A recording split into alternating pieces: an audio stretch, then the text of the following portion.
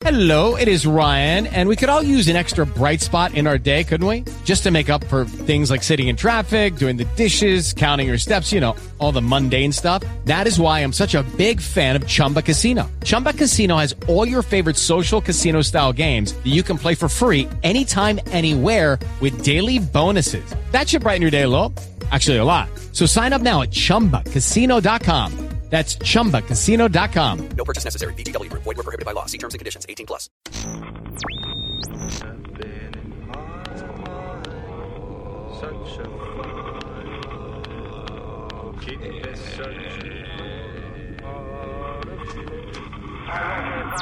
Silent breed is people! Try not. Do. Or do not. There is no try. All the way up to the Red Hot Poke. Yeah, they're dead. They're all messed up. That's it, man. Game over, man. Game over.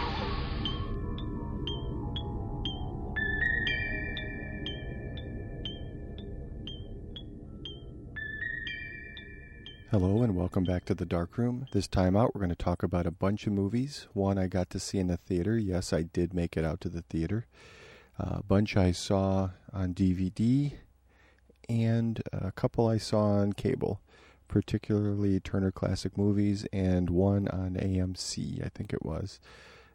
Also, I'm going to talk about a place I discovered to pick up used DVDs pretty cheaply, and I have a book that I'm near completing, and just wanted to talk about that too, because I was pleasantly surprised by it. The story is sort of your basic horror movie taken apart. 5 kids go to a cabin in the woods to have a fun weekend of partying and possibly sex, and are therefore dismembered one by one. First off, I want to talk about my theater experience, and I finally got to get out and see The Cabin in the Woods. Our local AMC theater finally got it, so I paid my $1.50 and went and saw it. And I have to say, I was pleasantly surprised. Although I had heard a lot of podcasts talk about it, so I knew the entire story. I knew the ending. I knew who was in it. I knew the twists. I knew the little secret, there was a cameo by a big name actress that I would think is supposed to be a surprise. But I knew all of that, and I was still very happy after I left the theater. I have to say, or I have to confess right off, that I am not a slasher fan.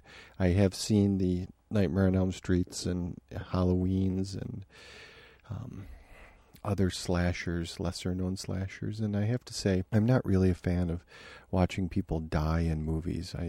The concept of people saying that they like to see creative kills and all that doesn't ring true with me. I guess I have too much empathy. So when I see people on the screen dying, I think that it's. I think of the impact of what it would be like in real life for someone to die. So I don't take it as lightly when I see it in the theater. Although I have to say, when it happens in a zombie movie, it's totally different, because to me that's more kind of fantastic. Because up to now, zombies don't exist in reality. You could say voodoo zombies may exist, but the Romero-style zombies haven't hit yet, at least as far as we know. So when I'm watching that, it's more fantastic to me. So when I'm watching someone die in that, I can distance myself from it. But when I watch, kids going to camp or like in Halloween, kids just kind of hanging out and dying, it's disturbing to me, kind of. So I don't know if that makes me weird, or if it makes the people who like it weird, or if we're all normal. But I have to just say that when I was going to see Cabin in the Woods, I was not the fan that was hoping to see a nice new modern slasher movie. But like I say, I knew what the twists were, so I knew exactly what I was getting. But once you start watching the movie, you forget about that and you let the movie take you along on the story. And I really liked the actors in this movie. Everyone did a good job. The cast is Kristen Connolly, Chris Hemsworth, Anna Hutchinson, Fran Kranz, Jesse Williams, Richard Jenkins, and Bradley Whitford. Sorry about that, Bradley.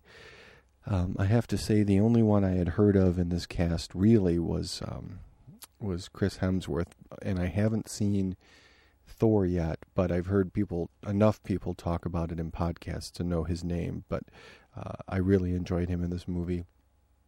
And I'm a huge fan of the Thor comic books, at least the ones I read when I was in junior high and high school.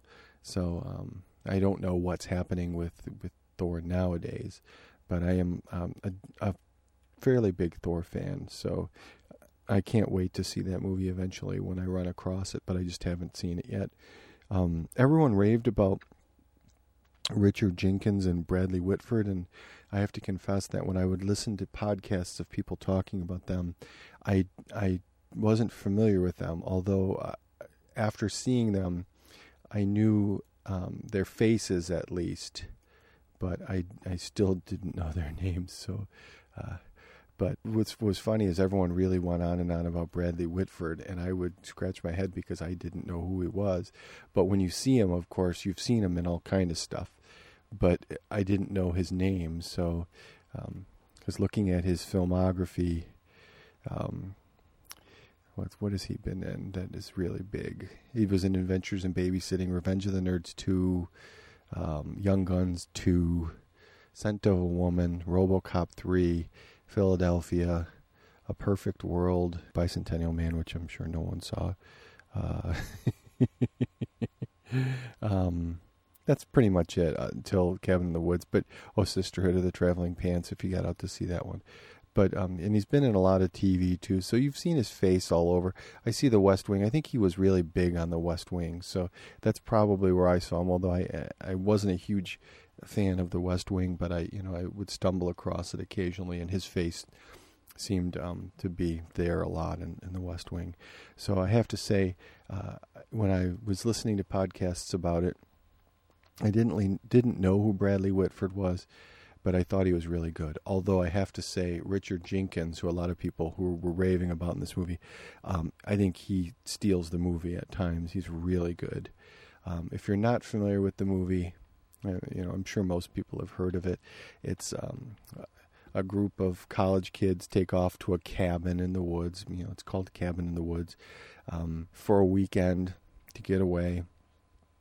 And you start to, if you don't know anything about this movie, and I'm going to have to say I'm going to spoil the movie, although, like I said, I knew everything about this movie when I saw it, and I still thought it was really cool. So I don't know, maybe this is a movie you can't spoil. But a group of kids, I say kids because I'm 45, but they were, college kids, getting a mobile home or what is it, what do you call that? RV, and drive up to this one of the guy's relatives' cabin, and they get there, and there's it's very creepy. And one thing I thought was weird is when they get there, they discover there's a two-way mirror in one of the rooms, from one room to the other, so one room can see into another room, but in that other room it's a mirror, so you can't see them. And I thought that was kind of a slip up, but maybe that was to let us know that even though this program that we're going to learn about in a minute has been going on for a long time, they're starting to get sloppy. So expect something bad to happen. Maybe it's foreshadowing, because they find this two-way mirror in one of the rooms, and it seemed like a slip up to me later as I was thinking about it. But then I start to think maybe it was supposed to let us know that they're getting sloppy, because later on I'll explain. You start to see a lot of stuff that doesn't seem very professional. Like I said, if you go into this movie not knowing anything about it, you'll think this is going to be another Friday the 13th or something like that, where a bunch of young kids go to a cabin, and one by one they're picked off by a killer, a slasher killer, and at the end one of the girls will survive, and the movie will end. And then if it makes enough money, they'll make another one with the same killer, even if he dies in the first one. Well, if you're expecting that, you're in for a surprise, because we find out that there's a government program going on where this cabin is being monitored by a bunch of what is people call them, like civil servant types. They're in like white shirts, short sleeve shirts with black ties, and the whole thing is being monitored, and the kids are being manipulated to do what we expect them to do, and die for what we find out later is as sacrifices to these elder gods that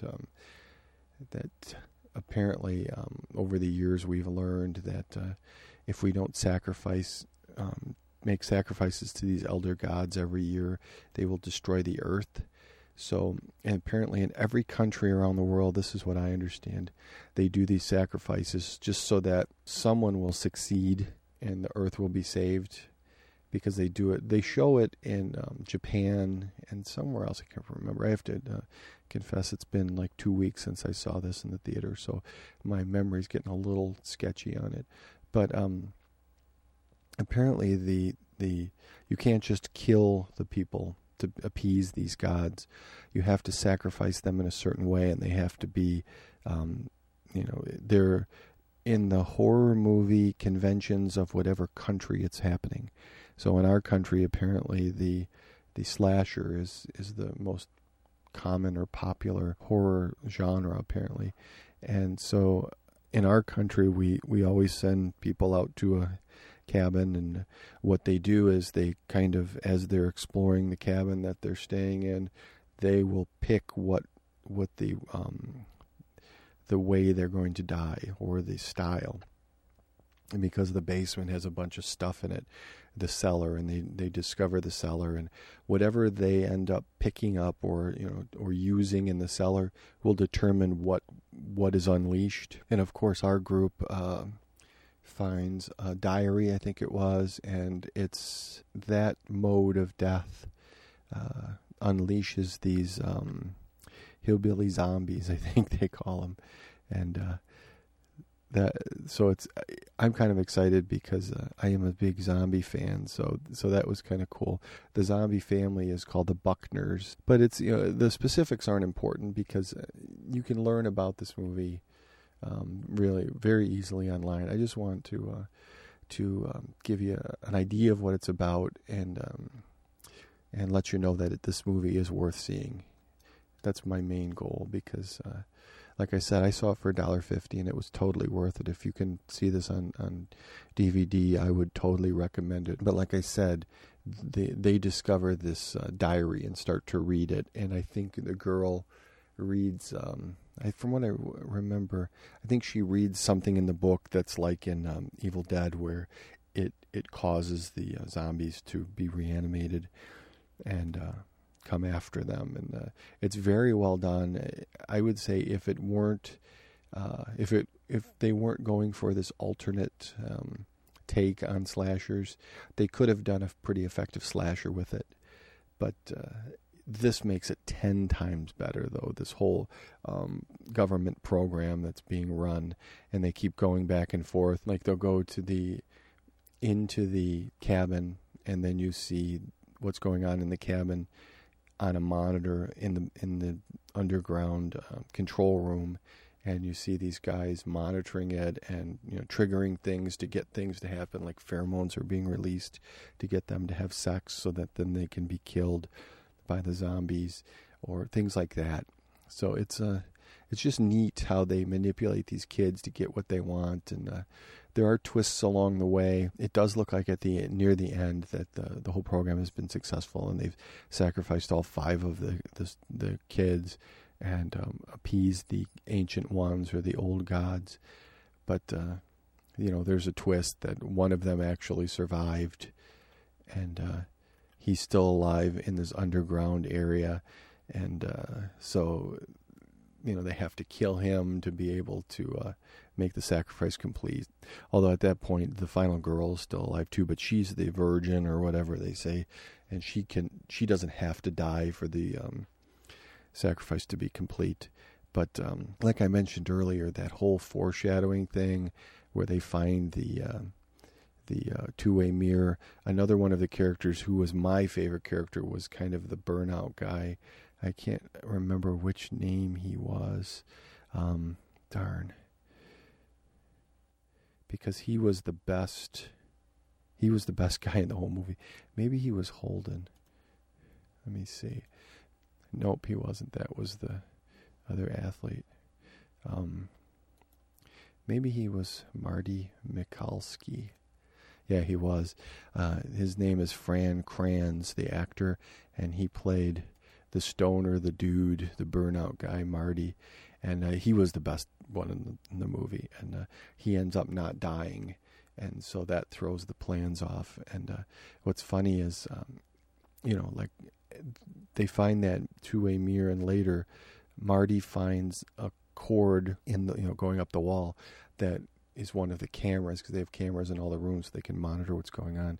So little by little, these guys, the government guys start to slip up, and this thing starts to kind of fall apart, although they believe towards the end that they've succeeded and they've done the sacrifice.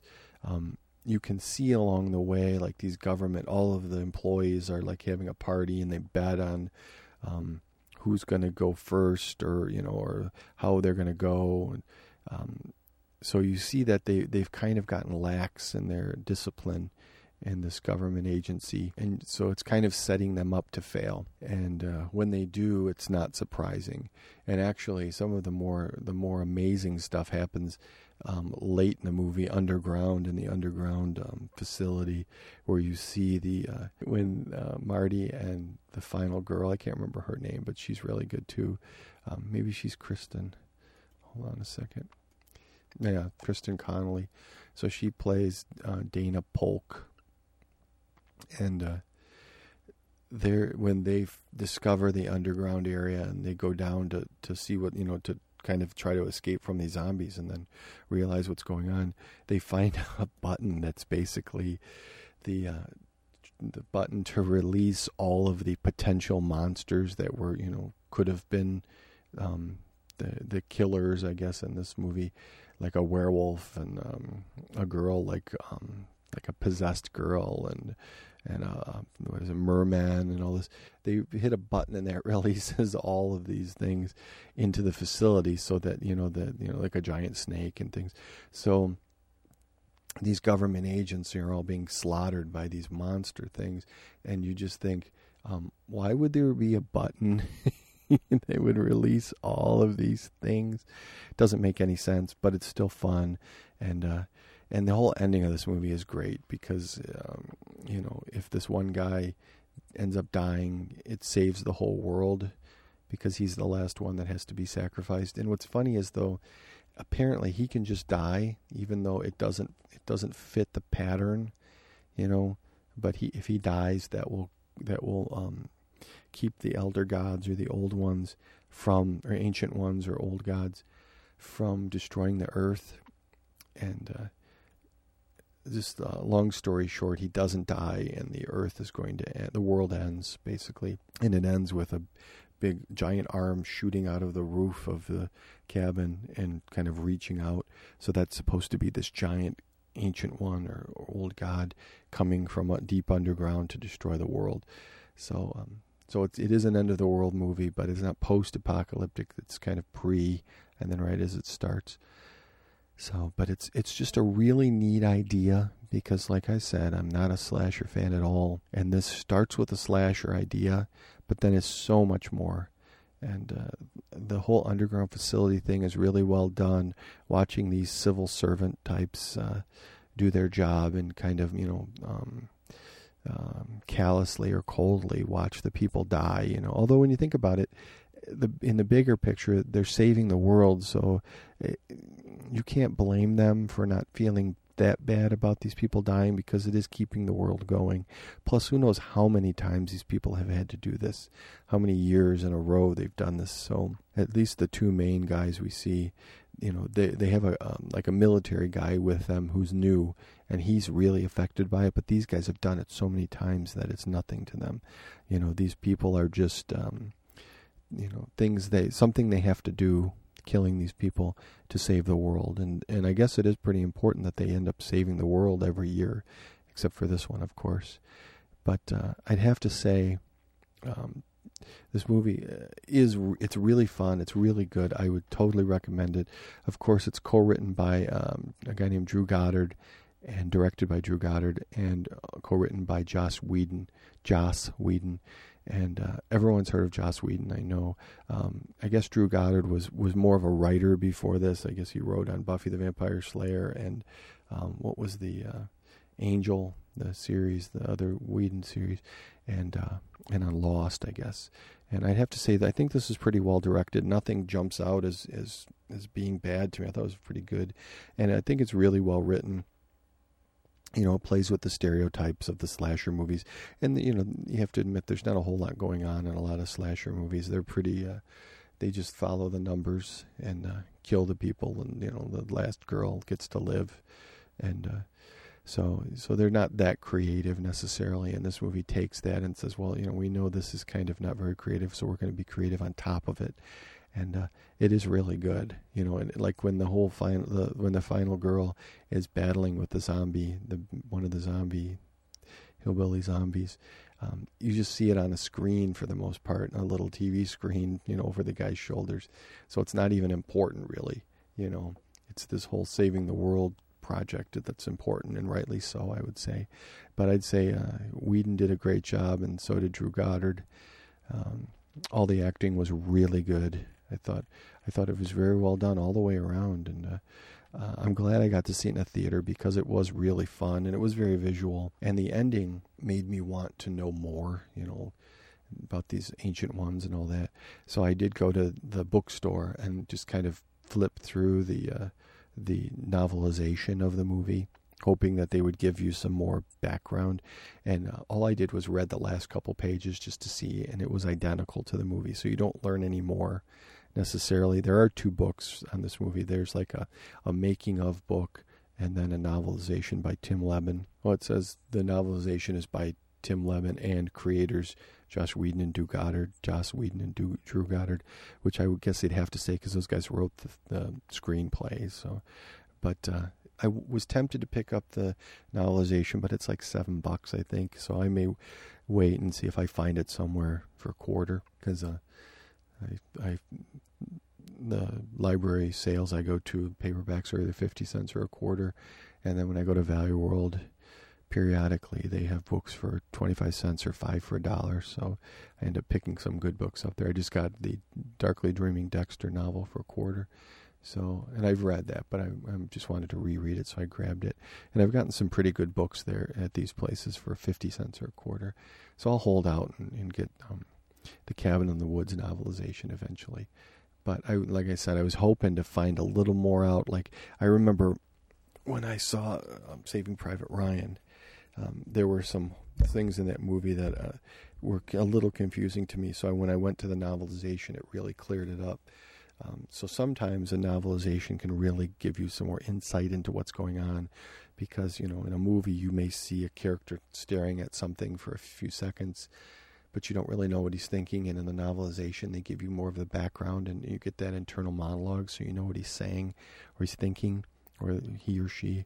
So I went to the novelization hoping it would shed some light on the ending, and it was pretty much what you saw in the movie. Now, other parts in the novelization may be a little more detailed, so you may get to know a little more about what's going on in the movie from the novelization, but for the last couple pages that I read, it didn't really shed any more light on it. But that's my experience with going to the theater and seeing Cabin in the Woods. I would totally recommend it. It's still at Cinemark right now, depending on when you hear this, but I can't picture it being there much longer because it's been there quite a while. But I would definitely recommend picking it up or watching it on DVD. Let me tell you how this is going to be. You are going to suck it up, because ADD needs a sloppy Robert Fishman type drummer. It's just one more night, one more show. Just finish what you started. What do you say? I say, I am the best sloppy Robert Fishman type drummer there is. Ow. Ow. I'm sorry. Next, I want to talk about a movie that I was pleasantly surprised to find on cable. I'm pretty sure it was on AMC, and it stars Dwight Schrute, also known as Rainn Wilson. Anyone who's watched The Office knows who Rainn Wilson is, or I always think of him as Dwight because that's what I mostly know him from. But it's a movie called The Rocker. It's from 2008, and when I've seen this movie mentioned or posters or things online, I totally dismissed it, thinking this movie's just going to be not very good, kind of just silly. And for some reason, I was flipping through one night on cable, and I landed on AMC because in our system on Uverse, it's TCM, then AMC, or TCM, Fox Movie Channel, AMC, Sundance, and IFC all together because we don't have a fancy package, but we have a bunch of these non-premium movie channels. And The Rocker was on, and I ended up watching. I caught it from the middle to the end, and then AMC then usually replays a movie. So then I watched it again all the way through. And since I've seen it again all the way through another time, and it's just so much fun, and it's just such a nice movie.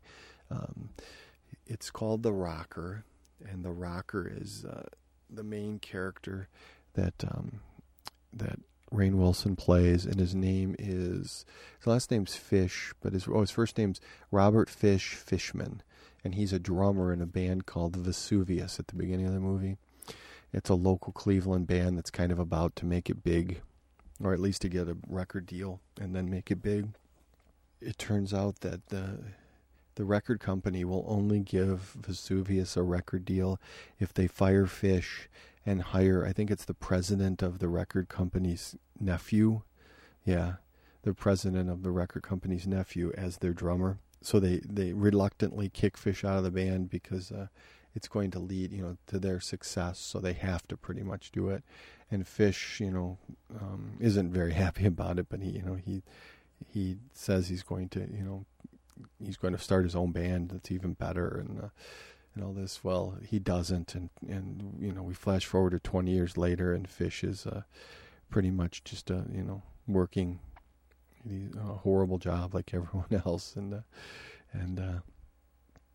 unhappy, especially unhappy because Vesuvius has gone on to be a huge band. And later in the movie, we see them, at a concert that is the Rock and Roll Hall of Fame concert that is before they're going to be inducted into the Rock and Roll Hall of Fame. So here he is, a guy who started this band 20 years ago and named the band even, but then got kicked out. And, he's really bitter about them being really successful and his life not going at all the way he had hoped. But he breaks up, or his girlfriend dumps him, and I think he loses his job at this point. Could have been, but it's not important. But he ends up having to move in with his sister's family, and his sister's son is a keyboardist in a band, and they're going to play at their prom. But their drummer gets kicked out of school for something. I can't remember what it was. Is it drugs or just a second. It's just online. It just says he gets thrown out of school. This kid gets in trouble, so they ask Fish if he'll drum for them for the prom because if he doesn't, they'll lose the gig. So he does, and it goes fairly well. There's some rough spots because this is basically the first time Fish has played drums, it seems like, in 20 years. So, but he snaps and does a solo and everything, and it's just kind of doesn't make the band happy. But afterwards, after that, Fish goes to the rest of the band later, days later, and wants to get them some gigs because he thinks the band's pretty good. And little by little, they start to take off, and they get a record deal. And they start to become really known. They tour and everything, and they're becoming a pretty big band called ADD. And I can't remember what ADD stands for. It's not attention deficit disorder. It's something else. Maybe it is attention deficit disorder. Yeah, online I don't see what the letters stand for, but and you get to see the band kind of grow together, and Fish, is wants to live this wild life of, of a rock star like he planned when he was, younger, 20 years before.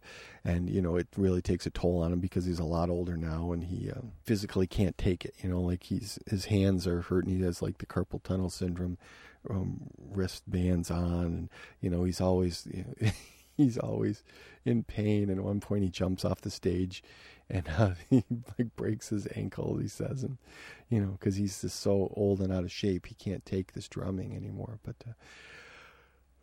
things are going well, and the band then is asked to open for Vesuvius, Fish's old band, in the concert for their Hall of Fame, Rock and Roll Hall of Fame induction. He refuses to do it because he's still bitter that they ruined his life by kicking him out of the band, and he quits the band then, and the band gets this young.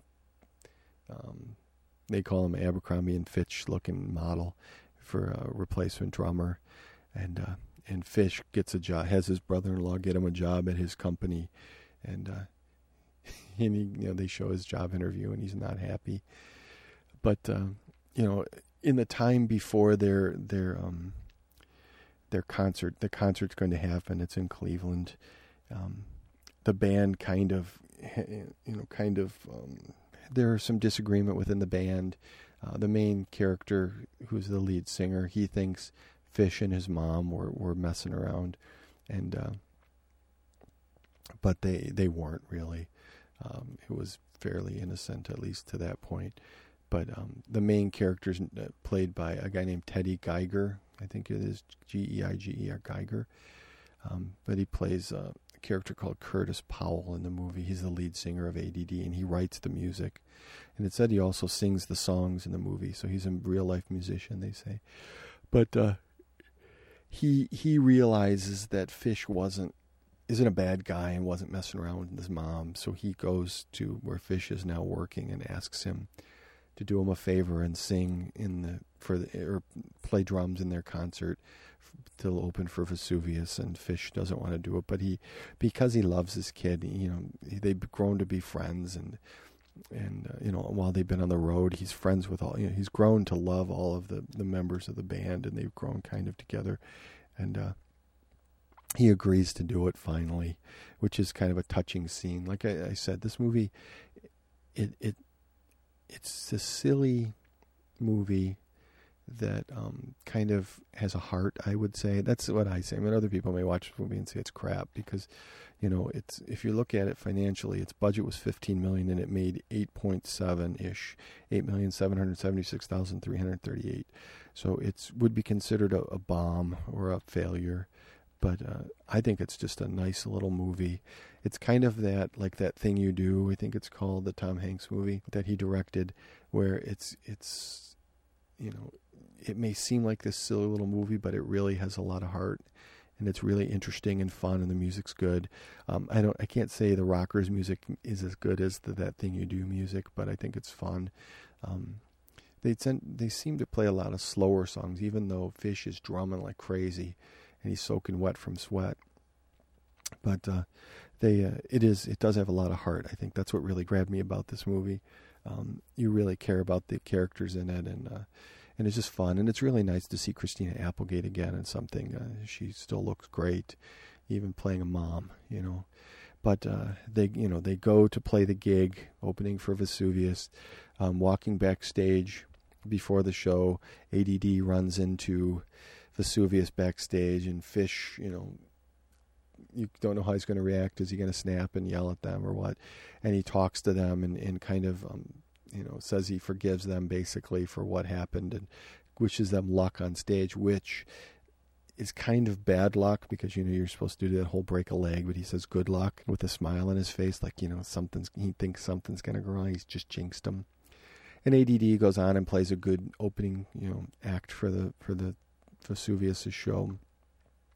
Vesuvius goes on, they're jamming, and suddenly the lead singer's mic flies out of his hand, and so he can't sing, but his voice is still going on over the speakers, so it's obvious that they're lip syncing, and they get booed off the stage at their induction, Rock and Roll Hall of Fame induction concert, And ADD ends up going back on stage and jamming, and it's just fun watching them play. And it ends with kind of a freeze frame at the very end. I think they're high-fiving or something on stage, and it's just fun. It's just a nice movie. I don't think anyone would say this is a classic or anything, but it's got a lot of a very rock, School of Rock vibe to it, But it's not as they're not as they're not going. They don't have that far to go because they're a decent band to begin with, and then they had Fish, and then they kind of take off because it's kind of like that thing in That Thing You Do, where they have a slow song and then the drummer starts to play faster, and they think, the song does sound better faster, and it makes it a hit where it would have been just this kind of slow song, this very sad slow song, but it's turned into a more up-tempo slow song, not super fast. But it's a lot like that. So it does kind of, this is from 90 or 2008, which That Thing You Do has to be way older than this.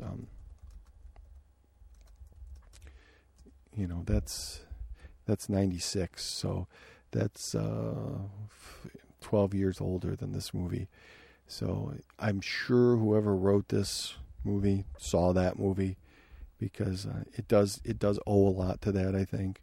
But it doesn't mean this is a bad movie. I wish more people had seen this, although you never know. On DVD, this movie could be huge, or on cable, because it is a really good movie. And I remember going to a Blockbuster going out of business sale, and they had like 10 copies of The Rocker, and it had gotten down to like 96 cents. It was either 96 or 46 cents, and there were a lot of them left. And I just thought, this movie's got to stink if no one wants it.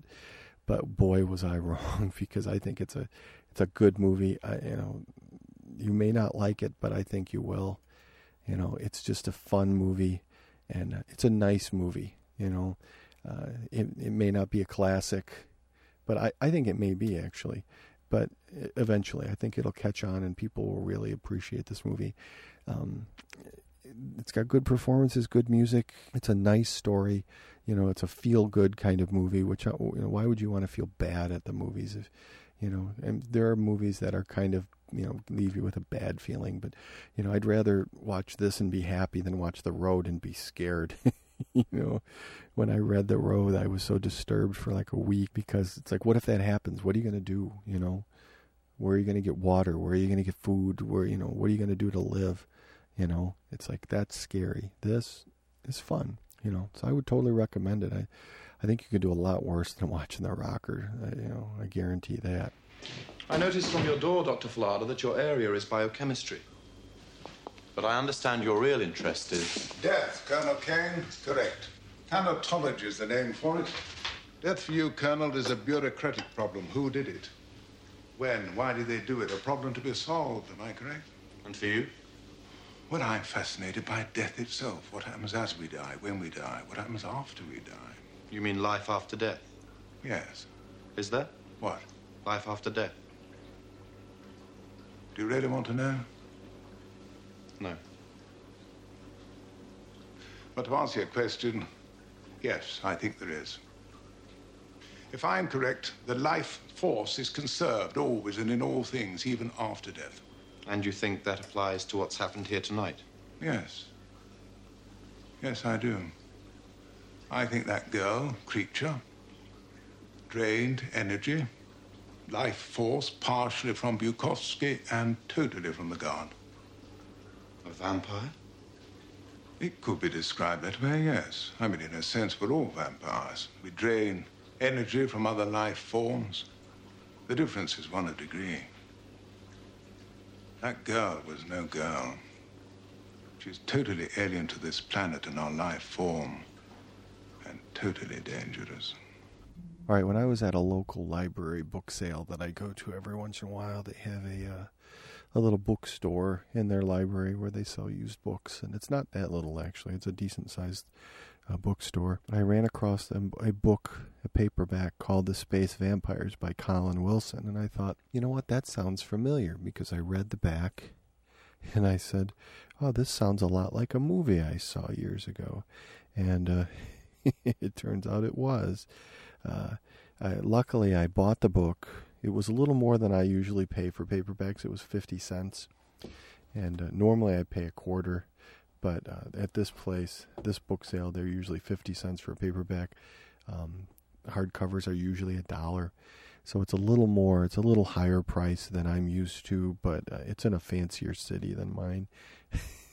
Because my library book sale, which is, like a shelf or a couple shelves, unless they're having their annual or biannual book sale, then it's a room.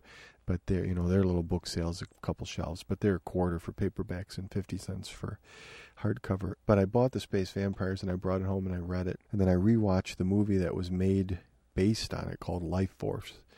And Lifeforce is from 1985. And to me, it always seems older than that because I seem to remember thinking about it in junior high, but it couldn't have been because I graduated from high school in 85. So I graduated the year this movie came out. And I remember seeing it and really liking it. And it's surprising because everyone, when you listen to podcasts, everyone rips on Tobe Hooper. There's the whole joke about Steven Spielberg had to have directed Poltergeist. There's no way Tobe Hooper did it. He's just not, very good and blah, blah, blah, blah, blah. But he did this movie and it's really good. So, I think people should give Tobe Hooper a break because he must be pretty good. He did Texas Chainsaw Massacre, but people can't, because it's kind of a gritty, raw movie. No one wants to give him credit for being a good director. But Lifeforce is pretty slick. I think he did a nice job on that. Poltergeist is a fun movie. I don't know why you can't believe he did Poltergeist, because that was 3 years before Lifeforce.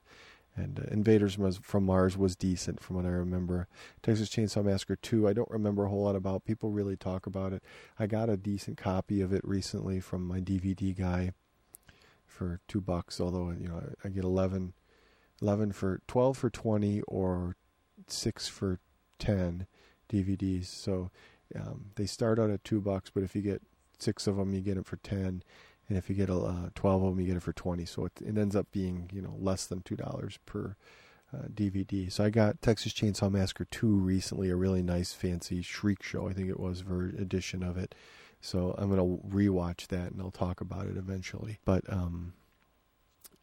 Tobe Hooper did direct the movie, but just a little bit about the book Space Vampires, because there are a bunch of differences between the book and the movie, and not any that necessarily really matter, but the ending is different in both of them, for sure.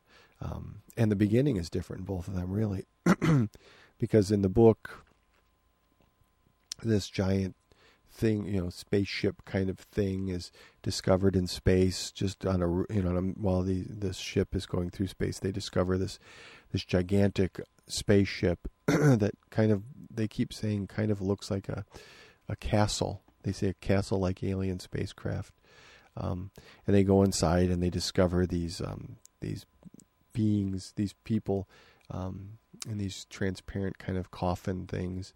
And in the book, they find a whole bunch of them, from what I remember. It just like with Cabin in the Woods, it's been a little longer since I finished the Space Vampires. Although I watched Lifeforce more recently, but so I'm a little sketchy on some of the details on Space Vampires. But they discover, I think, from what I remember, like in the movie, when they go into the ship, there are all these kind of giant bat things that are floating around. But I thought in the book they were, it says, giant bat-like creatures. So it's the same. That's the same in the book and the movie. Maybe I should just go along and kind of compare them like this. So they go in both movies, in both versions, they find this ship. But in the movie, unlike in the book it's like a space mission that that they just happen to stumble across it. In the movie, the space shuttle is going with a kind of it's a British and an American crew, I think, to investigate Halley's Comet. And in the corona of the comet, I think they say, they find this giant ship, the corona of the comet, and hidden in the corona. And in both versions, they enter the ship, and they find these giant bat-like creatures floating around, dried up, and then they find more human-like, humanoid creatures in kind of clear, they don't know what they're made of, kind of coffins. And in the movie, they end up taking 2 female of the humanoid bodies and a male and taking them back to Earth to study. In the movie, they take 2 male bodies and a female, and they take them back to the space shuttle to bring them back to Earth to study. In the book, they make it back to Earth fine with the space vampires, from what I remember, with the 3 bodies, and they study them, and so they do make it back to Earth fairly safely in the book, from what I remember. In the movie, when they get back to Earth, Earth space, I can't remember if they land or if it's at a space station. Everyone on board is dead except for Steve Railsback, and so it's like something's gone wrong in the ship in the movie version. It's more dramatic, Both are very similar, though slightly later, because the bodies are taken to Earth of the 3 bodies that are found on the giant ship are taken to Earth for study, and that happens in both, in the book and the movie. Excuse me. And in both, one of the female bodies awakens and sucks the life force out of the person that's in the room. In the book, it's a reporter, and in the movie, it's like a Air Force guy, Air Force guard who's guarding the bodies. So that's similar. And then she, sucks the life force out of him and takes off. So it's like eventually the other 2 in both versions kind of end up taking off too. I don't remember as much from the movie what happens to the 2 male characters later, but in the book, they all take off, and the twist is that they can change bodies. So, they can kind of possess human bodies. And so it's hard to find them because they look different. And that's pretty much happens in both the book and the movie. Oh, and by the way, Lifeforce was supposed to be called the Space Vampires, but the movie company decided that it sounded kind of cheap. So they wanted a fancier sounding name. And they called it Lifeforce then. Now, at this point, all of the vampire specimens that have been brought back to Earth are loose. In the book, it's kind of more futuristic. Like in the book, they're always going to these video phone terminals to call people, and in the movie, it has nothing like that. It's more set in today's time, basically, in the 80s, because it's made in 85. But there's nothing really futuristic about it necessarily. But the space vampires, the 3 that come to Earth, are loose in both versions, and the book is way more subdued than the movie. They kind of disappear, and some bodies kind of keep showing up. Scotland Yard is investigating, and for some reason in the book, the commander of the spaceship that finds them becomes part of the investigation.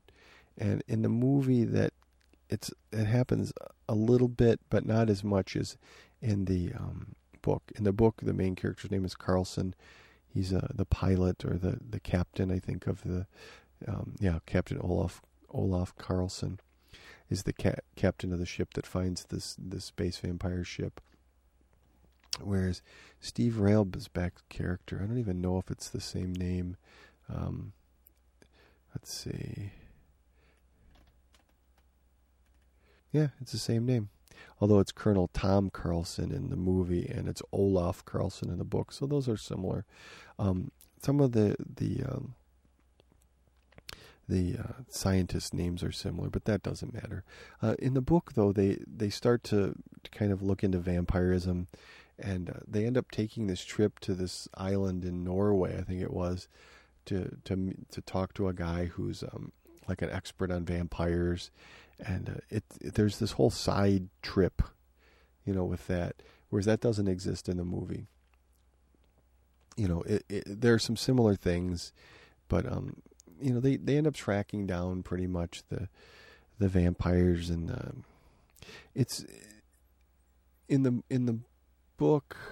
The vampires aren't as big of threat, at least as they're shown in the movie, because in the movie all of England is kind of, London at least, is being overrun by these people who have had their life force drained and then become a vampire, kind of like a life force sucking vampire, and then so it's almost like a vampire plague, kind of like Last Man on Earth kind of thing, or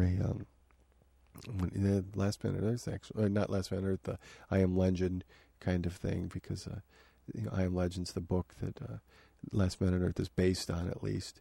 So, but London's kind of fallen apart at this point in the movie. In the book, none of that happens really. It's a lot more subdued. It's a lot more intellectual in the book, and but they kind of track down who the main female vampire, who she's kind of possessing, and in both versions, and they kind of they end up. See, it's like it's so convoluted, and the differences in them, but needless to say, it all ends up in the same place. In the book, it turns out that the Prime Minister of England is possessed by one of the space vampires, so it's kind of a little more paranoid in that these space vampires can take over anyone, so they take over an important person, or the most important person in England at least, and it's interesting because the end of the book is so much different, because it turns out there's this whole Lovecraft kind of inspired thing in the book, where these aliens are these space vampires are these aliens who they're kind of like giant octopus, like a Cthulhu kind of thing, and they got lost in space and couldn't find their way home, and to survive, they've kind of become these vampire kind of creatures, so that they can kind of try to make their way home. And at the end, one of the aliens from their home world shows up and takes them home. Is going to take them home to not necessarily try them, because on their world they're so advanced that they don't have punishment kind of things. And I think what happens at the end is the space vampires, when they're made normal again, they're no longer space vampires anymore. They don't have to feed off other people's life forces, other beings' life forces. I think they kill themselves because they're so embarrassed, from what I remember. So it's different at the end of the book. The book, all of the humans basically live for the most part. Carlson lives, and the vampires kind of are sent back to they're going to be sent back to their own world, but I think they commit suicide before it happens, because they're embarrassed by what they did. But in the movie, one of the vampires is killed by an iron spear kind of sword, and that they realize that's how they kill him. I think one is killed. One of the males is killed somewhere early in the movie. Then the other one is killed. Actually, no. Yeah. No, one is killed in the lab, kind of not in the lab, but in someone's office by the iron spear sword thing. And then another one is killed. The other male is killed while kind of directing life force into space to the ship, because in the book, they want to bring the vampire ship to Earth to study it, but they don't. And then they figure out that that these space vampires are dangerous. Don't bring them to Earth. Whereas in the movie, the space vampire ship ends up making its way into Earth's orbit, so it comes to Earth anyway. So that's the thing, is then these vampires, that the two males and the female, they're kind of directing life force up to the ship to kind of reanimate all the space vampires that are on the ship. But it turns out Steve Railsback, the Carlson character,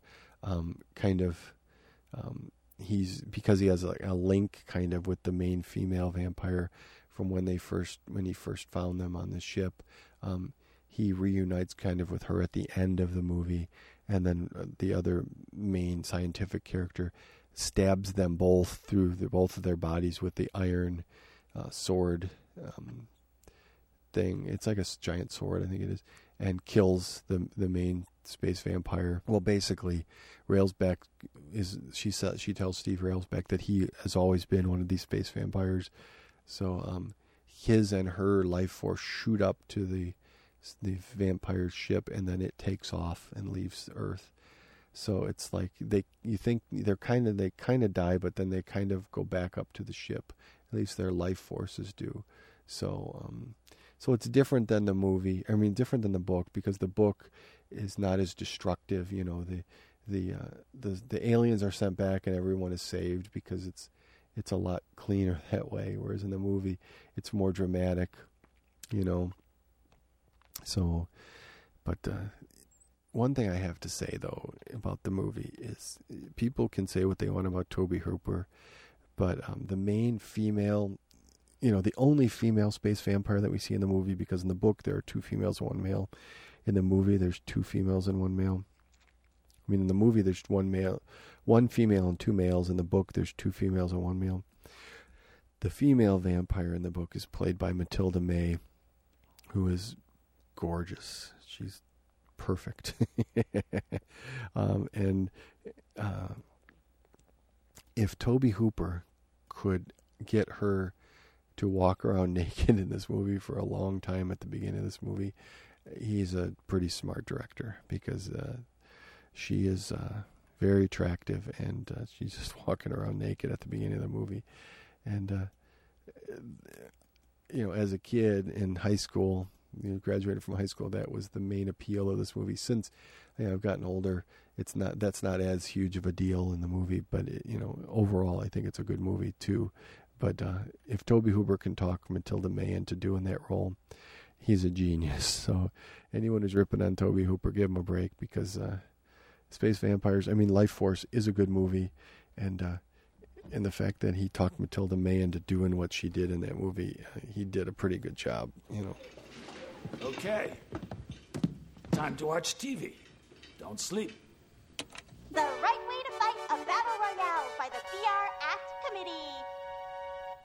Hello to 9th grade Class B and greetings. Yes, say hello. As you know, every year we choose a class for Battle Royale, and this year it's you. Congratulations. Thank you very much. Now listen carefully to what I say. I'm going to explain what to do. Again, listen carefully. Fight well and with energy. Now, with Hunger Games coming out recently, I haven't gotten to see it yet, but it's now at our Cinemark, so I'm going to go see it hopefully Monday. This is Saturday night I'm recording. So hopefully Monday I'll be going to see Hunger Games in another later edition of the Dark Room podcast. I'll be talking about that, I'm sure. But our local library, because of the Hunger Games, our local library got the re-release of Battle Royale, because everyone's been comparing them. And I had seen Battle Royale a few years ago online. There was a website that was streaming a bunch of Asian movies from different Asian countries. And I ended up watching Battle Royale in this little, 3x3 inch box on the website. And at first, like I said earlier about slashers, I'm not a fan of watching people die in movies, because to me, once I start to see these characters as people when they die, it's not something funny, and I don't get enjoyment from seeing people die in a movie. So I didn't want to see Battle Royale when I first heard about it. Being a dad, especially, I don't want to see kids die, especially. So if you know the story of Battle Royale, I think it's a 9th grade class, is taken to this island and told that they have to fight each other to the death, and only one can survive, and they set up all these things to ensure that they fight and kill each other, because because they have, like, they put these collars on all of the students, and at the end of whatever the time period is, they have to fight for so many hours or so many days, I guess. They'll all die, like their collars will explode.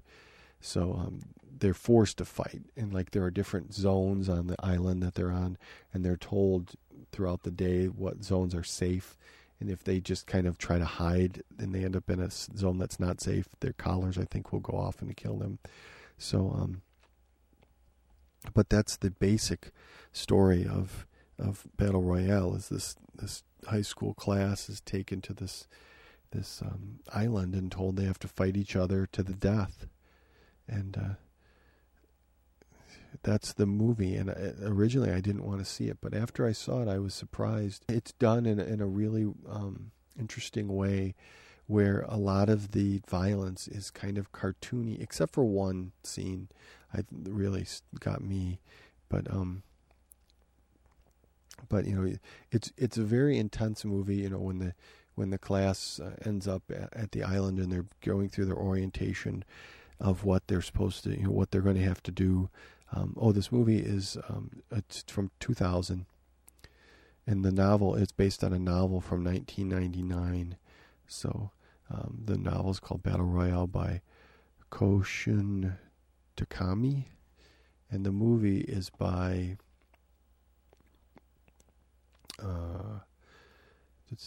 directed by Kinji Fukasaku. But that you're watching the class go through their orientation, because they're all kind of going crazy, like, we're not going to do it, and they show them this video that's kind of this silly video.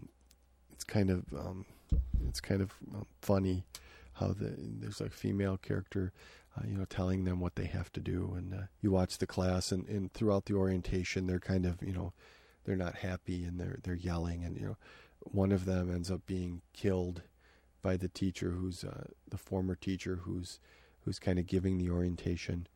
And then, as an example of what could happen to them, they also blow up one of the kids' collars to show that it kind of blows your head off, kind of. So, they go through the orientation, and then they're all let out of the main building one by one and released onto the island,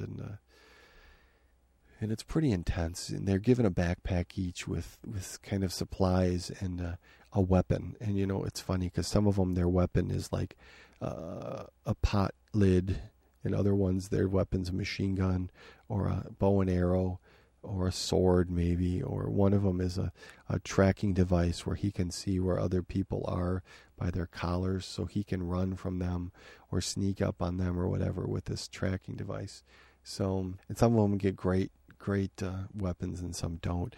And just watching them interact on the island, and kids who had crushes on other kids but never told them, or boyfriend and girlfriend who kind of stick together, or friends who stick together.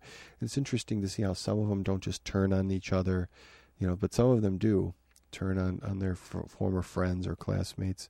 And some of them start killing right away, and other ones refuse to kill and end up, accidentally killing, through misunderstandings and things. And there are wild cards. There's two guys who are in the Battle Royale who have been in it before and won. To kind of make things more interesting, they add these two kids who are a little older, and they've won their Battle Royales in the past, so they're kind of ringers. But it's a pretty intense movie, and you watch these kids killing each other, and there's nothing fun about it. It's intense, and it's sad, and it's inspiring at times when there's a group of nerds who get together and they're going to hack the Battle Royale computers, because there are computers running the whole thing, monitoring where the kids are and everything. And they're going to hack the system and shut it down. And they do end up hacking in, but it doesn't affect much. But, at least these kids kind of try to work together to change it instead of just killing each other. And so it kind of looks at human nature to see how kids would do things. But there's one scene that really got me where this kid, he really liked this girl apparently in high school, but, she was this attractive girl, and he's kind of a nerd maybe, and he wants to have sex with her because he says, something like, we're going to die, we might as well have sex. And she's like, there's no way, because I think she has a boyfriend or likes someone else, but she ends up, stabbing him in the groin repeatedly, and it's like, that's just kind of, it's too much. It's almost, that thing doesn't really fit this movie, although there are kids going around kind of getting retribution for what, kids they didn't like or thought that hurt, thought were mean to them in high school kind of stuff. Whereas this kind of is out of place to me, where she keeps stabbing him and then kills him. It's like the kid, from what I remember, it didn't seem like he was that imposing. And then she ends up killing him. And so I just thought that was kind of out of place to me. But overall, I thought the movie was pretty fair with its story and its characters.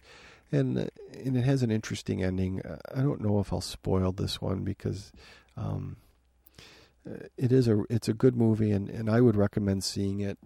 And in Battle Royale does sound like a very similar idea. I mean, Hunger Games does sound like a real similar idea to me. So, the people who rip on fans of Battle Royale and say, Hunger Games is nothing like it, it sounds like they're pretty similar. So, and I think there was a sequel movie, Battle Royale 2 Requiem, and I don't think I've seen that. I think that was on that website also, but I don't think I've seen that. And the director died. He died of prostate cancer in 2003 after shooting only one scene of the sequel. Then his son took over, Kenta Fukasaku, who wrote the screenplay for both movies, directed the rest of the movie. But it's a well-made movie. If you think you can handle the subject matter, I would say watch it. I didn't think I could, but I ended up having no problem with it. So, but I don't know how it compares to the Hunger Games because I haven't seen the Hunger Games. To me, just from what I've heard people talk about on other podcasts, Hunger Games sounds a little silly to me compared to this.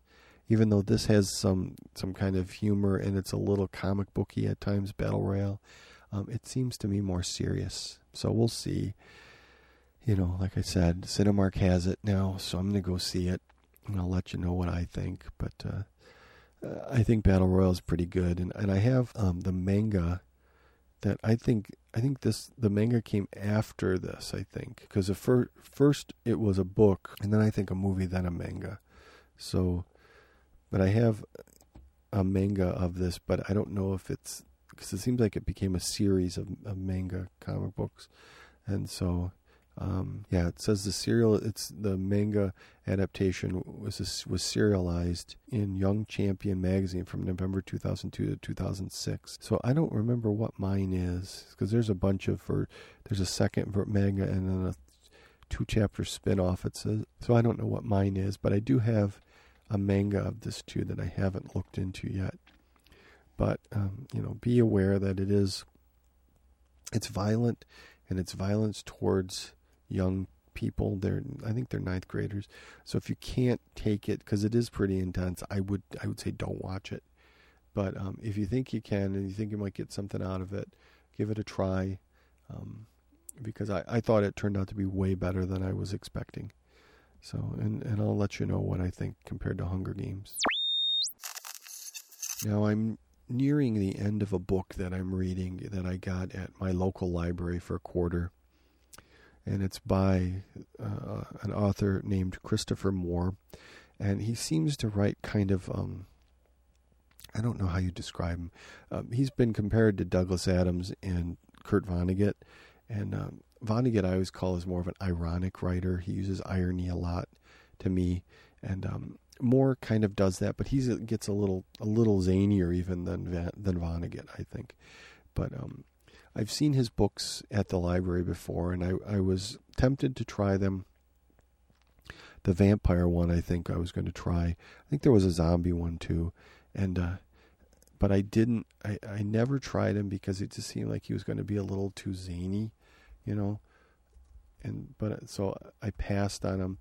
But I saw this one for $0.25, and I figured, how can I go wrong? For $0.25, if I don't like it, I'll just stop reading it. But what was the?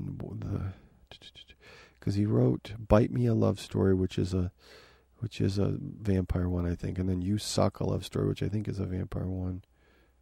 And then there's the Stupidest Angel, A Heartwarming Tale of Christmas Terror. I don't think that's I thought he did a zombie one. But the book I picked up by him is called Lamb, The Gospel According to Biff, Christ's Childhood Pal. And the description of the book is, the birth of Jesus has been well chronicled, as have his glorious teachings, acts, and divine sacrifice after his 30th birthday. But no one knows about the early life of the Son of God, the missing years, except Biff, the Messiah's best bud, who has been resurrected to tell the story, and the divinely hilarious yet heartfelt work reminiscent of Vonnegut and Douglas Adams. And right away, the name Biff, is a little silly, but his name's Levi, who is called Biff, they say. But it's a neat book. I'm not involved in any type of organized religion, so I'm not biased towards or against any of this stuff. But and I wasn't offended by any of it, because I don't necessarily believe in any of this stuff, or I know what I believe, but I don't subscribe to any of this organized stuff. And it was just interesting to read this, because it is neat, because it makes you think of Jesus kind of as a real person when you read this.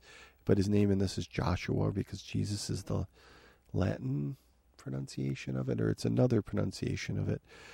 So it's interesting. But Moore's quote, his notes about this book are, quote, "When I began writing the comic version of the Gospels, I took a sort of Hippocratic oath to myself, that is, first do no harm. I wanted to do this book without attacking anyone's faith, and without questioning the spiritual precepts of Christ's identity as set down in the New Testament. As far as Lamb would be concerned, Jesus was who the Bible says he was, so I had to color within those lines. To do otherwise would have been mean-spirited, which is the only thing I feel is off-limits for humorous exploration. But all that came later. First, I had to decide to tell this story, and it came to me this way. In reading a novel called The Master and Margarita by Mikhail Bulgakov, I came across this section, which is the trial of Jesus as told from the point of view of Pontius Pilate. And I find that I'm completely sucked in by the humanity of the characters. And I'm wondering why, after hearing the story all my life, I'm suddenly affected by it. And I realize that it is indeed the point of view. So a couple of months pass, and I'm thinking about the story of Jesus.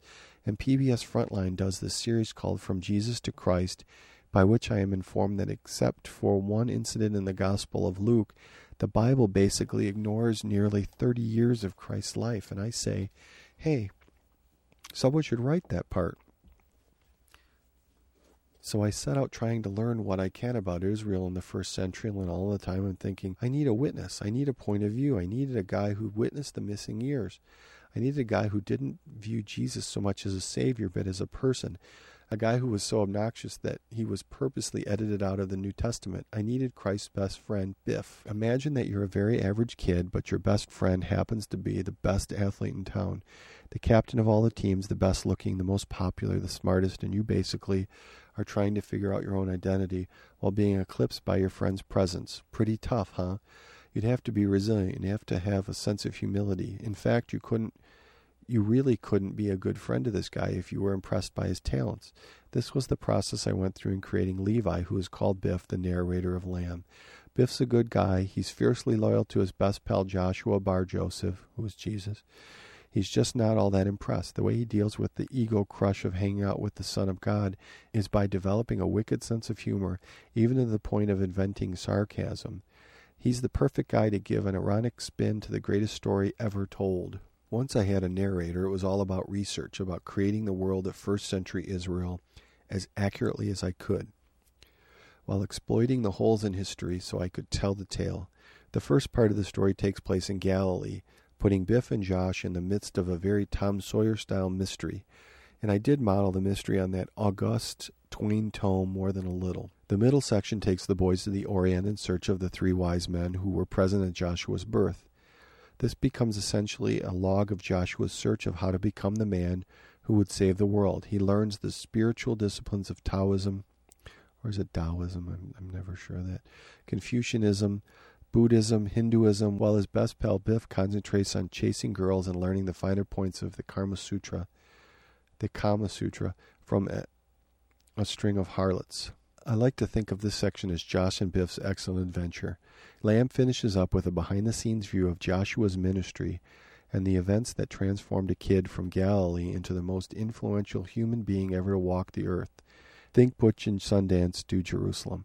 For me, Lamb started out as a further exploration of the phenomenon of faith and the responsibility of a Messiah that I touched on in Coyote Blue and Island of the Sequin Love Nun, but it ended up being an exploration of the true meaning of sacrifice, loyalty, and friendship, unquote. So if you could follow that, that was Christopher Moore's thoughts on, how and why he did the book and what basically a synopsis of what it is. And you follow Jesus and Biff through their adventures, and it is a very interesting story, and you get to know the characters and you get to care about them, and it is fun. And Moore's style I thought I wouldn't like, but as usual, when I avoid something and then end up watching it or reading it, I ended up liking it. I mean, he's a pretty good writer. The story moves along, and it's well written, I think. So, it gets a little zany at times. Jesus battles demons, and and he's healing people left and right and everything. But I think it's really good. I would totally recommend this book. I haven't finished it yet. I'm very near the end. I have to have 20, 30 pages left. So I've pretty much read the whole story for the most part. So I feel safe in recommending it. I think it's pretty good. But if you're easily offended by something like this, I would say stay away from it, because although Joshua is never, nothing silly ever for the most part happens to him.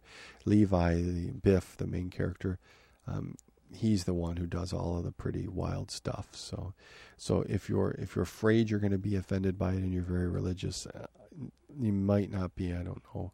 I wasn't offended at all. But I'm pretty tolerant of other ideas. So it's called Lamb, and Lamb: The Gospel According to Biff, Christ's Childhood Pal. So if you want to check it out, I'm sure the library has it, so you're not going to be risking anything. And Christopher Moore is the author.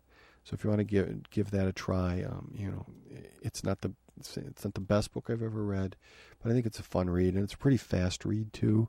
So I would recommend it. Tucker! Holy Mother of God! What happened to you? Are you okay? What happened to me? Some kid. He just hooked himself right into the wood chipper. What? Head first right into the wood chipper. From his shoes and his pants, it looked like it might have been one of the college kids. What the hell happened to her? What? Oh, she got knocked down and fell into the shitter hole right next to me. Is that your blood? What? No, it's college kid blood. One of those suckers came running out of nowhere and speared himself straight through the gut and died right on top of me, Todd. Holy crap. Oh, no. Calm down. Don't cry. Calm down. Okay. Get a hold of yourself. All right. I know what this is. What? This is a suicide pact. Now, recently, a friend of mine who I met because he sells DVDs, buys and sells used DVDs, and I buy from him. I met him on Craigslist, and I've been buying from him for a couple years. And as I look around my office, I can tell that I have been, because there are a lot of DVDs in this office.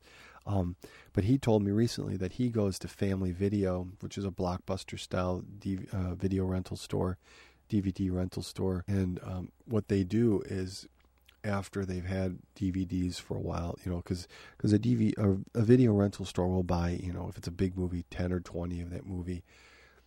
But as the movie gets older, they don't need that many copies, so they sell them off and keep, 1 or 2 copies for their shelf, And what they do at Blockbuster, I haven't been to Blockbuster in a long time. Not that I'm opposed to that, I just haven't been. I tend to rent DVDs from my local library. Our library, it's $1, but there's another library in the area that has a really good collection. Our library has a good collection, but they don't necessarily get a lot of alternative stuff. but there's another local library where you can rent for free, and they have a really good selection of alternative stuff. So that's why I don't end up in video rental stores as often as I would otherwise. But Family Video sells their DVDs, and I think they start off at $9.95 when they're for sale, and then they go down little by little. And what I end up doing is buying them when they're, $1.95 or 2 for $3. So I've gotten, since I found this out, I've gotten quite a few movies that way. I got Colin, which is it's a independent zombie movie. Let Me In. I got Wreck, Red State, Roman, Hobo with a Shotgun, Troll Hunter, Tucker and Dale versus Evil, Stakeland, and Monsters are what I've bought so far. And I got all of those 2 for $3, so I paid $1.50 for them. Now, they're all in good shape. They clean them up when you get them. They all have original, the box art, except for one of them has a photocopy. And I'm told by my friend that if you're bothered by getting a photocopy cover in your DVD case, you can call around to other Family Videos in the area, and they will let you come in and swap covers if you want. But I'm not that concerned with it. My Troll Hunter cover is a photocopy, but the movie is fine. It's an original of the disc, but not of the cover. And I think my Monsters cover may be a photocopy, but it's a color photocopy at least, whereas my Troll Hunter's a black and white. So my Colin cover may be a color photocopy too, but I don't mind. It's the actual professional disc. It's just not in those cases the cover. So I'm not as concerned with them. Some of them have had a rough spot here and there, and I'm told if you take them back within so many days, they'll either replace them or they'll clean them again for you. But none of them were that bad where I was that concerned with it. Well, I also got the Fountainhead, I think, along with those. But those are the best ones I got. And I have to say, Monsters I've since rewatched, because these are all movies for the most part that I've seen, except for Red State and Let Me In I haven't seen, or Hobo with a Shotgun I hadn't seen either. But I rewatched Monsters after I got it, and it was still great. Stakeland I rewatched, and it was still great. Tucker and Dale versus Evil I rewatched, and it was great. So did Troll Hunter. I watched on our Uverse gave us a free coupon for 2 free movies, and I watched it with a free coupon on demand, and so I rewatched it when I bought it on DVD, and it's still great. I watched Hobo with a Shotgun after I got it, and that was a really fun movie, very Troma-like, except higher quality, I think. So if you like Troma movies, but you don't mind a little higher quality than Troma, I would recommend watching Hobo with a Shotgun. Ronin I've seen before, but I'm gonna have to rewatch. Was good, disturbing, but a decent movie.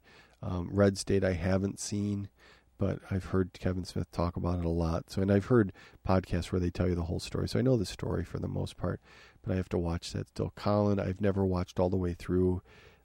It's a neat idea, but it seems to drag a little for me, so we'll see. Wreck I've seen before, but I want to watch again. It scares the crap out of me, Wreck, so I have a hard time. I always end up starting it late at night, and then I end up stopping it, because for me, for some reason, it's not a movie I can watch late at night by myself. Then Let Me In I haven't seen. I've seen Let the Right One In. I have the book, and I've started reading it, but I haven't finished it yet.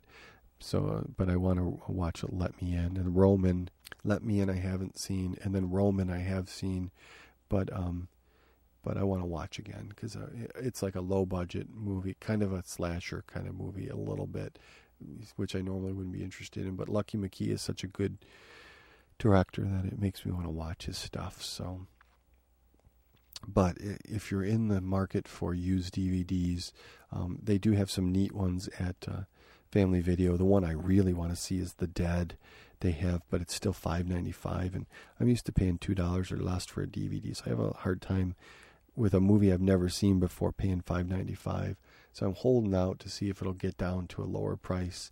That, or I'll end up checking it out on Redbox for $1.20. I've never done Redbox, but I'm tempted to sign up just to get The Dead for $1.20. But if you have a Family Video in your area, and you weren't aware of this, because I wasn't until recently, I would say, go there and check out what they have, because like Troll Hunter's been out quite a while, just like Tucker and Dale versus Evil Monsters in Stakeland and Hobo with a Shotgun.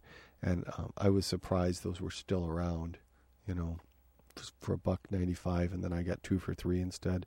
It's totally worth it, and you don't have to be a member, although I may end up joining Family Video too, because they have some movies I want to see that I haven't. And I think it's $2 a rental, something like that. So it's not horrible. It's more than I pay at my library, but let's face it, there are some movies a library's not going to get. Like Hobo with a Shotgun isn't going to show up at my library, that's for sure. Red State might, but I just want to see it. I don't think it's going to be my type of movie. I'm a Kevin Smith fan, but I don't necessarily enjoy everything he's done. But I'm going to give it a chance. I got it for $1.50, So if you do have a Family Video in your area, check it out. Even when I've been on trips to Ohio, I've stopped in Family Videos and found some neat stuff. Well, sometimes, Matt, may I call you Matt? Yeah, sure. Sometimes a single inspiration just comes to you in the middle of the night. But your genius seems to hide in a stuffed toy. So people have to doubt your sanity, little. Well, Mozart was said to occasionally meow like a cat, but he got on all right. Great music, don't you think? Walter, I want to talk about depression. Because the way it's been told to me, this whole thing started as a way for you to deal with your mental illness. Well, all right. Well, sometimes, man, we reach a point where in order to go on, we have to wipe the slate clean. We start to see ourselves as a box that we're trapped inside. And no matter how we try and escape, self-help, therapy, drugs, we just sink further and further down. And the only way to truly break out of the box is just to get rid of it altogether. I mean, you built it in the first place. If the people around you are breaking your spirit, who needs them? Your wife who pretends to love you? Your son who can't even stand you? I mean, put them out of their misery. Starting over isn't crazy. Crazy is being miserable and walking around half asleep, numb, day after day after day. Crazy is pretending to be happy. Pretending that the way things are is the way they have to be for the rest of your bleeding life. All the potential, hope, all that joy, feeling, all that passion that life has sucked out of you. Now, reach out, grab a hold of it, and snatch it back from that blood-sucking rabble. Walter, it's good to have you here. Thank you. Right now, just a quick look at some of the things I've been watching lately, just to kind of let you know what I've seen and maybe give you a heads up on some stuff that may be worth checking out. One movie that I saw recently that I thought was pretty good was The Beaver, directed by Jodie Foster and starring Mel Gibson. A lot of people aren't fans of Mel Gibson anymore. I still am. I still remember Braveheart and Signs and loving Mel Gibson. Not necessarily... Lethal Weapon I thought was good. I saw it when I was a kid in theater, and Road Warrior I saw in the theater. Mad Max I saw after Road Warrior, so I was more of a fan of Road Warrior. But I more became a fan of him in Braveheart and in Signs. But I'm still a fan, and I hope he gets help because he seems messed up. But saw The Beaver. It was good. It was a different kind of role for him, and he speaks for the most part with a English accent. And I don't know if that's his real accent or if he was just putting it on for the movie. But it's a guy is deeply depressed, clinically depressed, and he finds a beaver puppet, puts it on his hand, and kind of uses the beaver puppet as a way to communicate with people. And it's interesting what happens. I don't want to spoil it. Even though, like I've said in the past, I don't believe in spoilers. But this is a movie I think you should experience. I don't know if I could spoil it for you or not, but because I tend to like going into a movie knowing what's going to happen, so I can watch the twists and read what's how they got there. But The Beaver is a good movie. I think it's got some good performances. I really like Jodie Foster in it too. I think everyone's good in it, and I think it's an interesting movie. And I don't know if it's a bad movie, and I'm just not, I'm just a fan of Mel Gibson, so I can't see it, or what, because I really liked it, but I don't know if necessarily if I'm qualified to say if it's a good movie or not, but I still enjoyed it. So it's called The Beaver, and I would recommend it. Another movie I saw recently was Machete. I've seen part of it before in a free preview on HBO on like a holiday weekend, but I didn't watch it all, and so I got that. I got it from the DVD guy for $2 or less, whatever it was, and $1.80 or something like that. And I liked it. I thought Danny Trejo was really good in it, but I felt sorry for him at times because, he's getting a little older, and I felt bad for him because they made him do all this crazy stuff, jumping off roofs and stuff, and he's an older guy, so but he was really good. I thought it was a fun movie. I thought overall it was a good movie. It was a little over the top, but I can't fault it for that. So. Machete is a recommend, definitely. I think it's better than Death Proof, at least as good as Planet Terror. So since those are other movies by these guys, and it does start off with the fake film grain and hair and everything like those do. So it is in the same vein as them. Another one I saw is a movie called Mulberry Street, and I think it's a little older, Mulberry Street. It's one of the 8 films to die for, but it's from, I think it was 2008. Let me look it up really quick, because I looked it up myself, and just to kind of get a little background on it. 2007, 8 films to die for, and it's co-written, and stars a guy named Nick D'Amici, and he's the star and writer. I think he wrote also Stakeland, and this is making me a huge fan of his because he was excellent in Stakeland. He stole the movie, and he's really good in Mulberry Street. Mulberry Street's kind of an infected movie, kind of a 28 Days Later. The twist on this, though, is the infection is carried by rats, and when you're infected, you kind of become like a giant crazy rat thing, so kind of a human rat. So it's very cool. It's like the infection starts in New York, and it's on Mulberry Street in New York apparently, and it's just really interesting. It's low budget, so don't expect a fantastic movie, but Nick D'Amici is really good in it, and he steals the movie. Although there are some other good performances in this movie. But he's really good, especially if you see Stakeland first. I think you're going to really be rooting for him because he is a really good actor and a very likable actor. I also, what was I watching? I was watching a Russell Crowe movie, and it made me really want to watch another one. Darn it, what was I watching on cable? Oh, L.A. Confidential. The movie that made me start really being a huge Russell Crowe fan, and I watched L.A. Confidential on was it on TCM? I don't know if it was on TCM. Maybe it was on Fox Movie Channel, something like that, maybe. But it was on one of the channels, and it was uncut from what I remember. No, maybe it was IFC, because I think it occasionally went to a commercial. But it made me remember how great that movie really is, and how much I really like Russell Crowe. So I thought, well, what's a Russell Crowe movie I have that I haven't seen?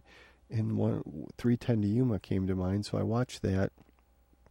It's a Western with Christian Bale and Russell Crowe, and it's just it's a good movie. Crowe is really good in it. He does some stuff that you won't think, what the heck's he doing? But I guess he's kind of a crazy guy in it, and so you can't always understand his motivations when he's doing stuff. But it's a neat movie. Russell Crowe's a bad guy, and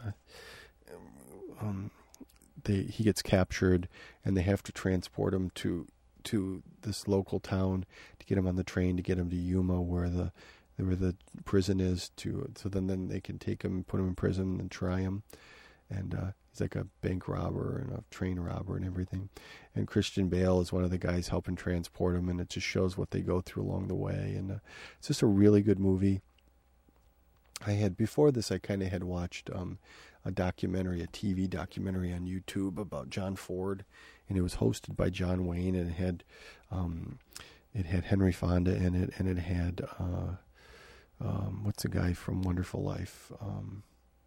Darn it, James Stewart, and then it also, John Ford was alive at this point, but very old, and they were in Monument Valley, interviewing him and sitting around and reminiscing about the movies, and it made me all excited to watch a Western. So I watched 3:10 to Yuma, and it was really fun.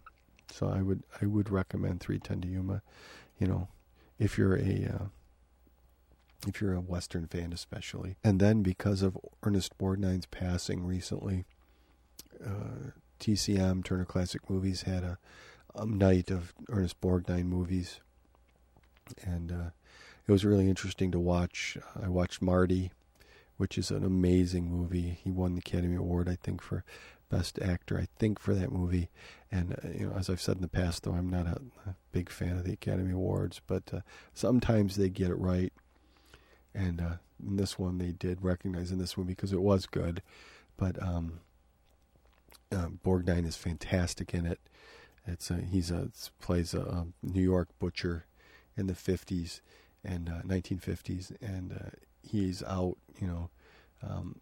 at a bar, it's the kind of thing, or ballroom or whatever in the 50s, and he meets this woman, and they end up kind of going out and spending the rest of the night out talking, and they kind of get to know each other, and they plan another date for the next day, and just the things he goes through, because he's just a guy, and he doesn't think he's very attractive, and he lives with his mom, and he has his best friend that he hangs out with, and they all don't like the girl because they don't want to lose him, so they all tell him, that girl's a loser and she's ugly and blah blah blah blah blah.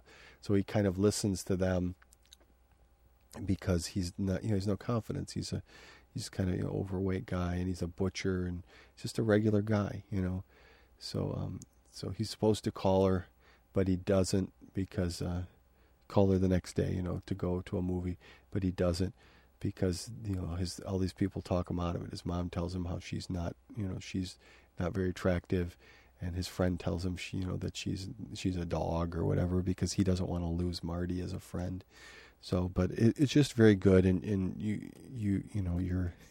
you're following him as he's kind of on this date, which turns into a date. He meets her, and it kind of turns into a date, and it's just kind of nerve-wracking, all this stuff. So, but it's neat, to watch him go through it. But Marty, it's a classic. So what can I say? Just like the next movie I saw after it, From Here to Eternity. And, some movies are classics for a reason. I can't say Gone with the Wind is, but but everyone has different tastes. But this movie, From Here to Eternity, it's a great movie, great cast, great performances, a great story. I don't know. I can't recommend From Here to Eternity enough, So I'm sure everyone's familiar with it, but watch it again if you get the opportunity. It's kind of follows the lives of these Navy. Well, what are they? They're some type of soldiers, but I don't think they're in the Navy. Well, but they're stationed in Hawaii, on Pearl Harbor, leading up to the events of Pearl Harbor being attacked. So, you see these people in the drama of their lives as they're living their lives before Pearl Harbor is attacked, and then up until towards the end of the movie, Pearl Harbor is attacked, and how it affects these people. And it's just a great movie. It's as good as you hear people say about it, So I I would highly recommend that, but you don't have to, have me recommend From Here to Eternity for you, because everyone knows it's a good movie. And then finally, right after that, they showed The Wild Bunch, which Borgnine is a lot more laid back in that movie. He's more of a side character in that one. William Holden's more of the star of that movie, and Warren Oates kind of steals it when he's talking to. So Borgnine's not as big of a role in that, but it's interesting to see him in Marty, and then I think it's I think Marty's a few years after From Here to Eternity. So it's interesting to watch him change as an actor, at least very different kinds of roles between Marty and From Here to Eternity. Because Marty's 1955, and From Here to Eternity is 53. So 53, they do From Here to Eternity. He's kind of a bad guy. And although it's funny, because when Montgomery Clift confronts him, in the alley, and takes him in the alley and they knife fight, he seems like he's actually not that bad a guy. He's just kind of, at times he's kind of mean, but at times he's a normal guy. And for some reason, Sinatra's character just kind of pushes his buttons, I guess. But then to see 2 years later, he's this really regular guy and Marty, and then you see him, years and years later, because The Wild Bunch is way after all this. I mean, it's, let's see, I think it's late 60s. It's 69, so you're going from mid 50s to late 60s. It's a totally different kind of a character than the other two. But it's just interesting to see Borgnine in color. Now growing up, my favorite Ernest Borgnine character was in Poseidon Adventure, because I remember seeing that in the theater, and he was really good in that. The loud kind of angry guy he played, and so that was totally different than these other kind of characters too, So, but it was just interesting seeing Ernest Borgnine. And what's interesting is, growing up, we always watched him on McHale's Navy too. So he was this kind of zany guy, a little silly guy on McHale's Navy. So it was interesting to see him in more serious roles. And then more recently, like when we watch SpongeBob, he's Mermaid Man. So that's totally interesting too, because he's like this senile old guy now in Mermaid Man. So, and then I watched a interview Robert Osborne did with him on Turner Classic Movies, and he just seems like such a nice guy, So one of my favorite actors, one of the better regular, non-leading man kind of American actors, has died recently, and I would compare him to a George C. Scott, where they're not the best looking guy, but they're a great actor with a lot of screen presence, and they're a very powerful personality, So, two tough guys, and George C. Scott's been gone a long time, but Borgnine just passed away recently. So it's sad, but you know what? The nice thing is these guys leave behind these movies, so they basically live forever, So even though they're gone, we get to see them and experience them. Yeah, George C. Scott died in 1999, so 13 years later, Borgnine dies. So there. But anyway, that's it for this edition of the Darkroom Podcast. Just a quick recap. Cabin in the Woods is a great movie. Go see it if you can.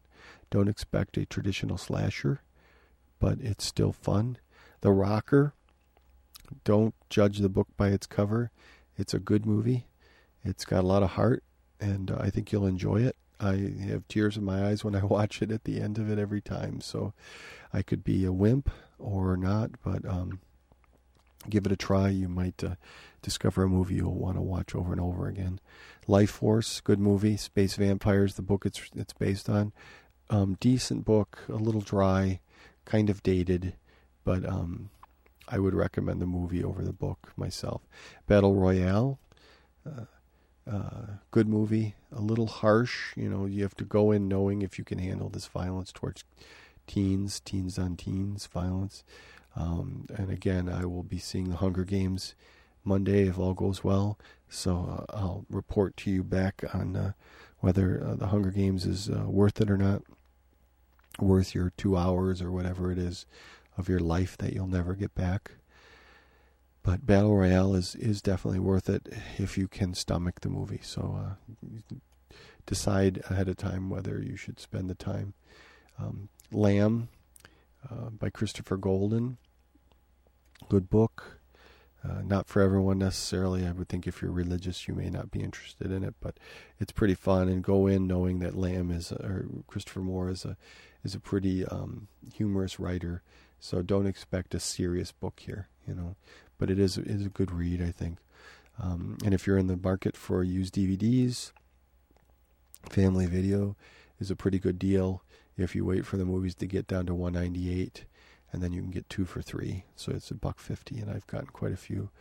And always keep watching movies. Watch them on DVD. Watch them on cable if you have to.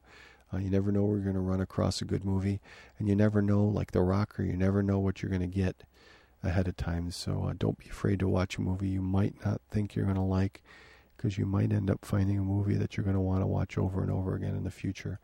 So until next time, keep watching movies, and again, I will go see Hunger Games if you have a $1 or $1.50 theater in your town.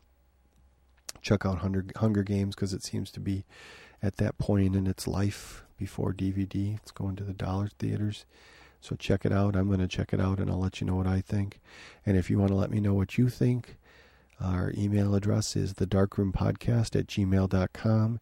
Any comments or questions, direct them there, and I'll read them and comment on the show. And until next time, keep watching movies, and I'll see you again in the dark room. Are you the kind that sees signs, sees miracles? Or do you believe that people just get lucky? Judy was boring. Hello. Then Judy discovered ChumbaCasino.com. It's my little escape. Now Judy's the life of the party. Oh, baby, mama's bringing home the bacon. Whoa, take it easy, Judy. The Chumba life is for everybody. So go to ChumbaCasino.com and play over 100 casino-style games. Join today and play for free for your chance to redeem some serious prizes. ChumbaCasino.com. No purchase necessary. Void where prohibited by law. 18+ terms and conditions apply. See website for details.